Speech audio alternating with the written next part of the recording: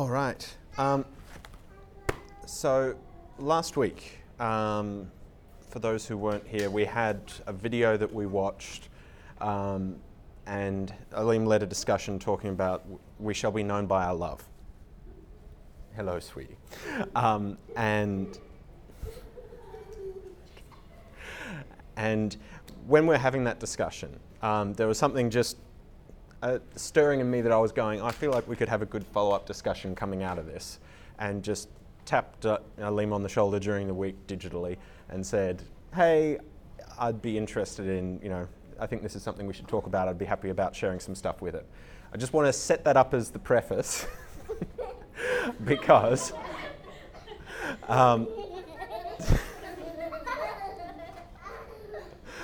I just want to set that up at the start because it's going, this isn't me thinking that I'm preaching a sermon and sharing, imparting my wisdom to you tonight or anything like that.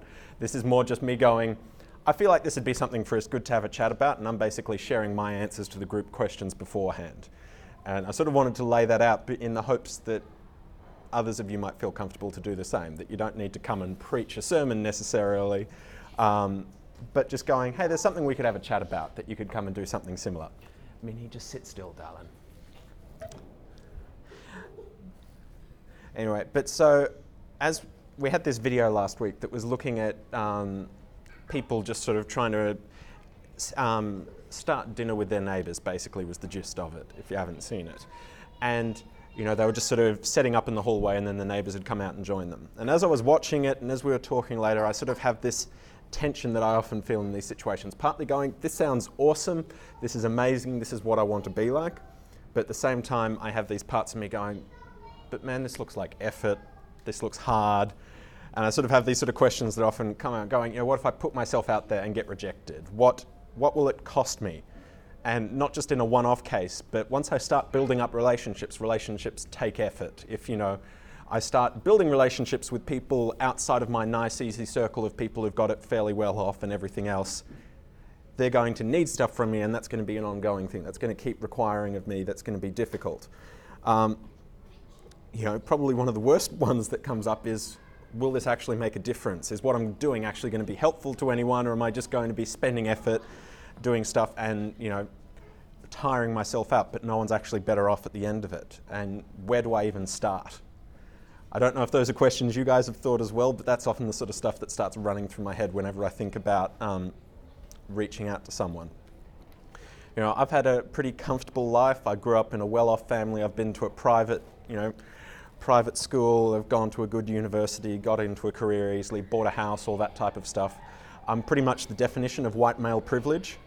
And, I've then went and made the very silly decision of marrying, a missionary child social worker who, wanted to go and show me that, maybe the world isn't all based on merit and other things like that. And so I'm partly aware that in talking about some of this stuff that, there's people here who do all sorts of amazing things every day, day in and day out for their week, who are pouring themselves into jobs that are thankless, hard work on the front lines of life. And so I'm not trying to set myself up as an example with any of this. I'm just trying to talk about some of my struggles through it, because I've got these sort of questions that challenge me of how am I going to do this? And one of the big ones is you look at the need and go, it's so big, how can I actually make a difference? And you can have your sermon illustrations about starfish on the beach and throwing them back, and it made a difference to that one and all those sort of things. But ultimately, you still just feel a little bit like, but it just feels so nothing compared to all the suffering that's going on around me. And it often means that I get paralyzed and guilty and going, I'm not doing enough, I'm tired, I'm not able to get into this. And so I start pulling away from it, I start stepping back, I sort of build emotional walls up to protect myself from it so that I don't actually need to feel the need, don't need to deal with it, don't need to be confronted by it anymore. And so that I can go back to living my nice happy life within my bubble and, worrying about the girls getting their homework done and those sort of very mundane things through my life. But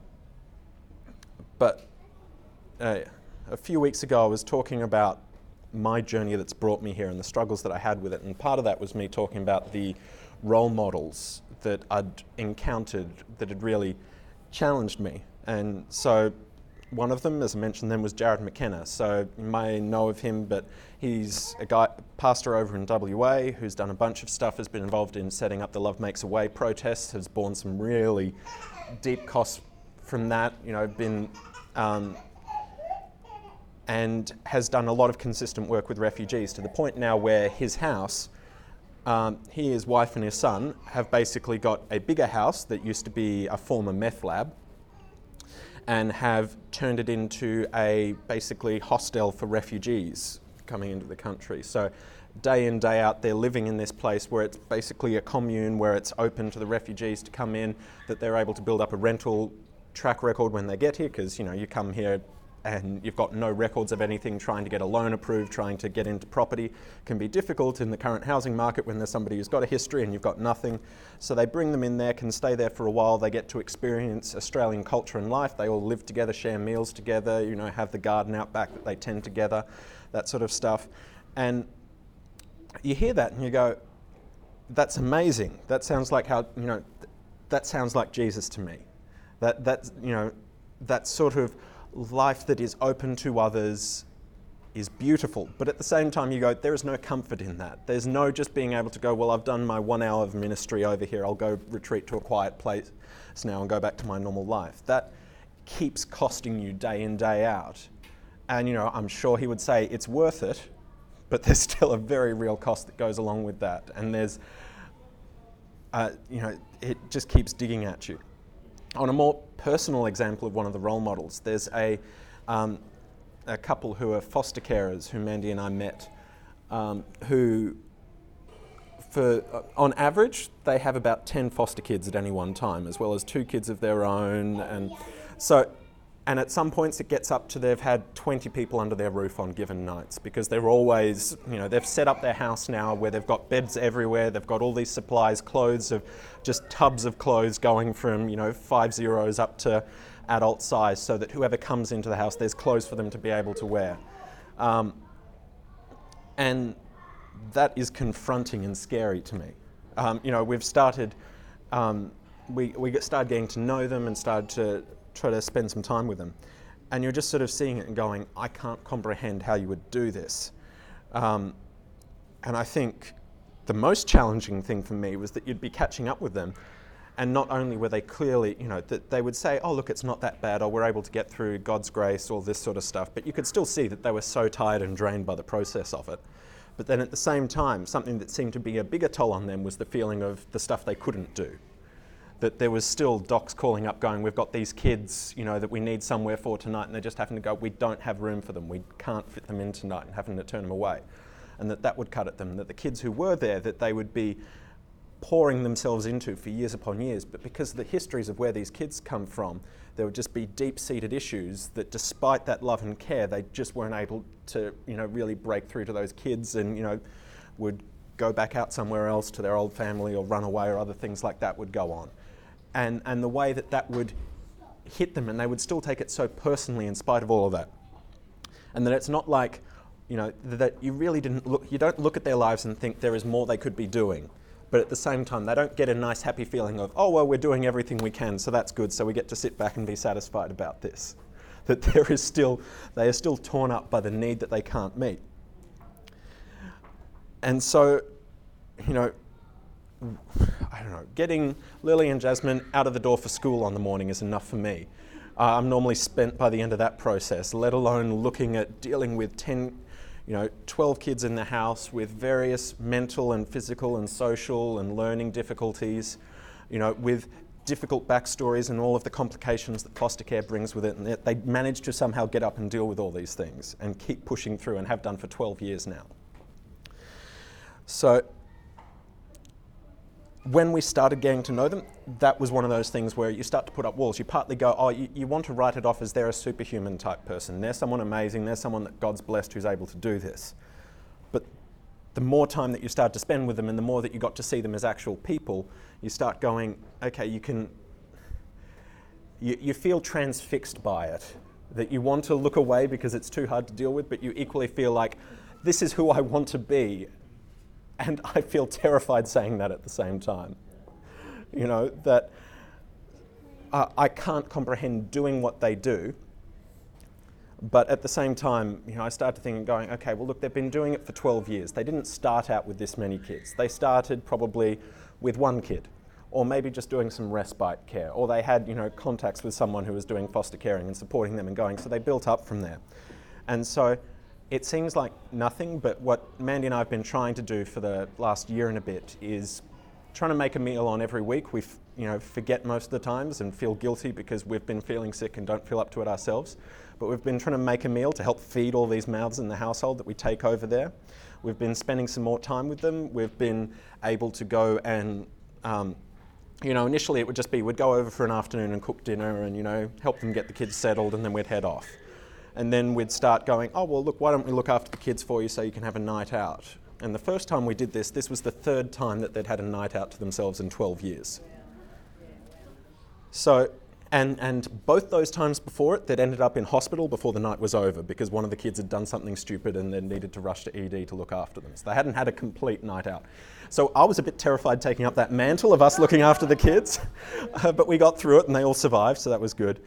And since then we've been able to do that a couple more times, so that they've now been able, you know, initially they didn't feel comfortable to bring any requests to us because they were scared to ask for help, you know, and didn't want to burden anyone. But as we kept being there and showing we're willing to help you, we're willing to be part of this, they'd start going, oh, look, we'd actually really like to have a night out this weekend. Would that work for you? And we'd go, yeah, sure, we can be there. Or, you know, maybe not this time, but, you know, how about next weekend? And we'd sort something out. And as we did that, you know, so they've now been able to have more nights out in the last, you know, year than they have in the whole 12 years before that. And the next stage of that was that we actually looked after one of the kids for a few days ourselves a couple of weeks ago because they were having their second weekend away to themselves in the time that they'd been able to do this. They'd sorted the kids going out to other places, but we took one of them to help. And I must admit, 3 days of us looking after one extra kid, we were completely exhausted from that. And, you know, it's a good dose of humility looking at everything that they do.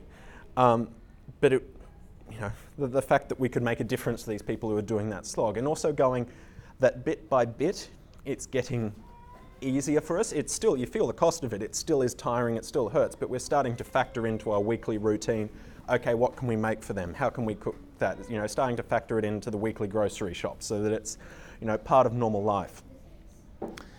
And I like to think that that's the best way for us to go about these things. Often you can feel challenged to go, okay, I'll go on a mission trip, I'll go, you know, sell everything, and then you start thinking it through and go, oh no, that sounds difficult, okay, I'll do nothing, is where you sort of end up. You get the, you know, you go down for an altar call, get the spiritual high, go, yes, this is awesome, you go out the first week, and then something doesn't go quite right, and you go, okay, well that's it, that didn't work, and you leave it alone.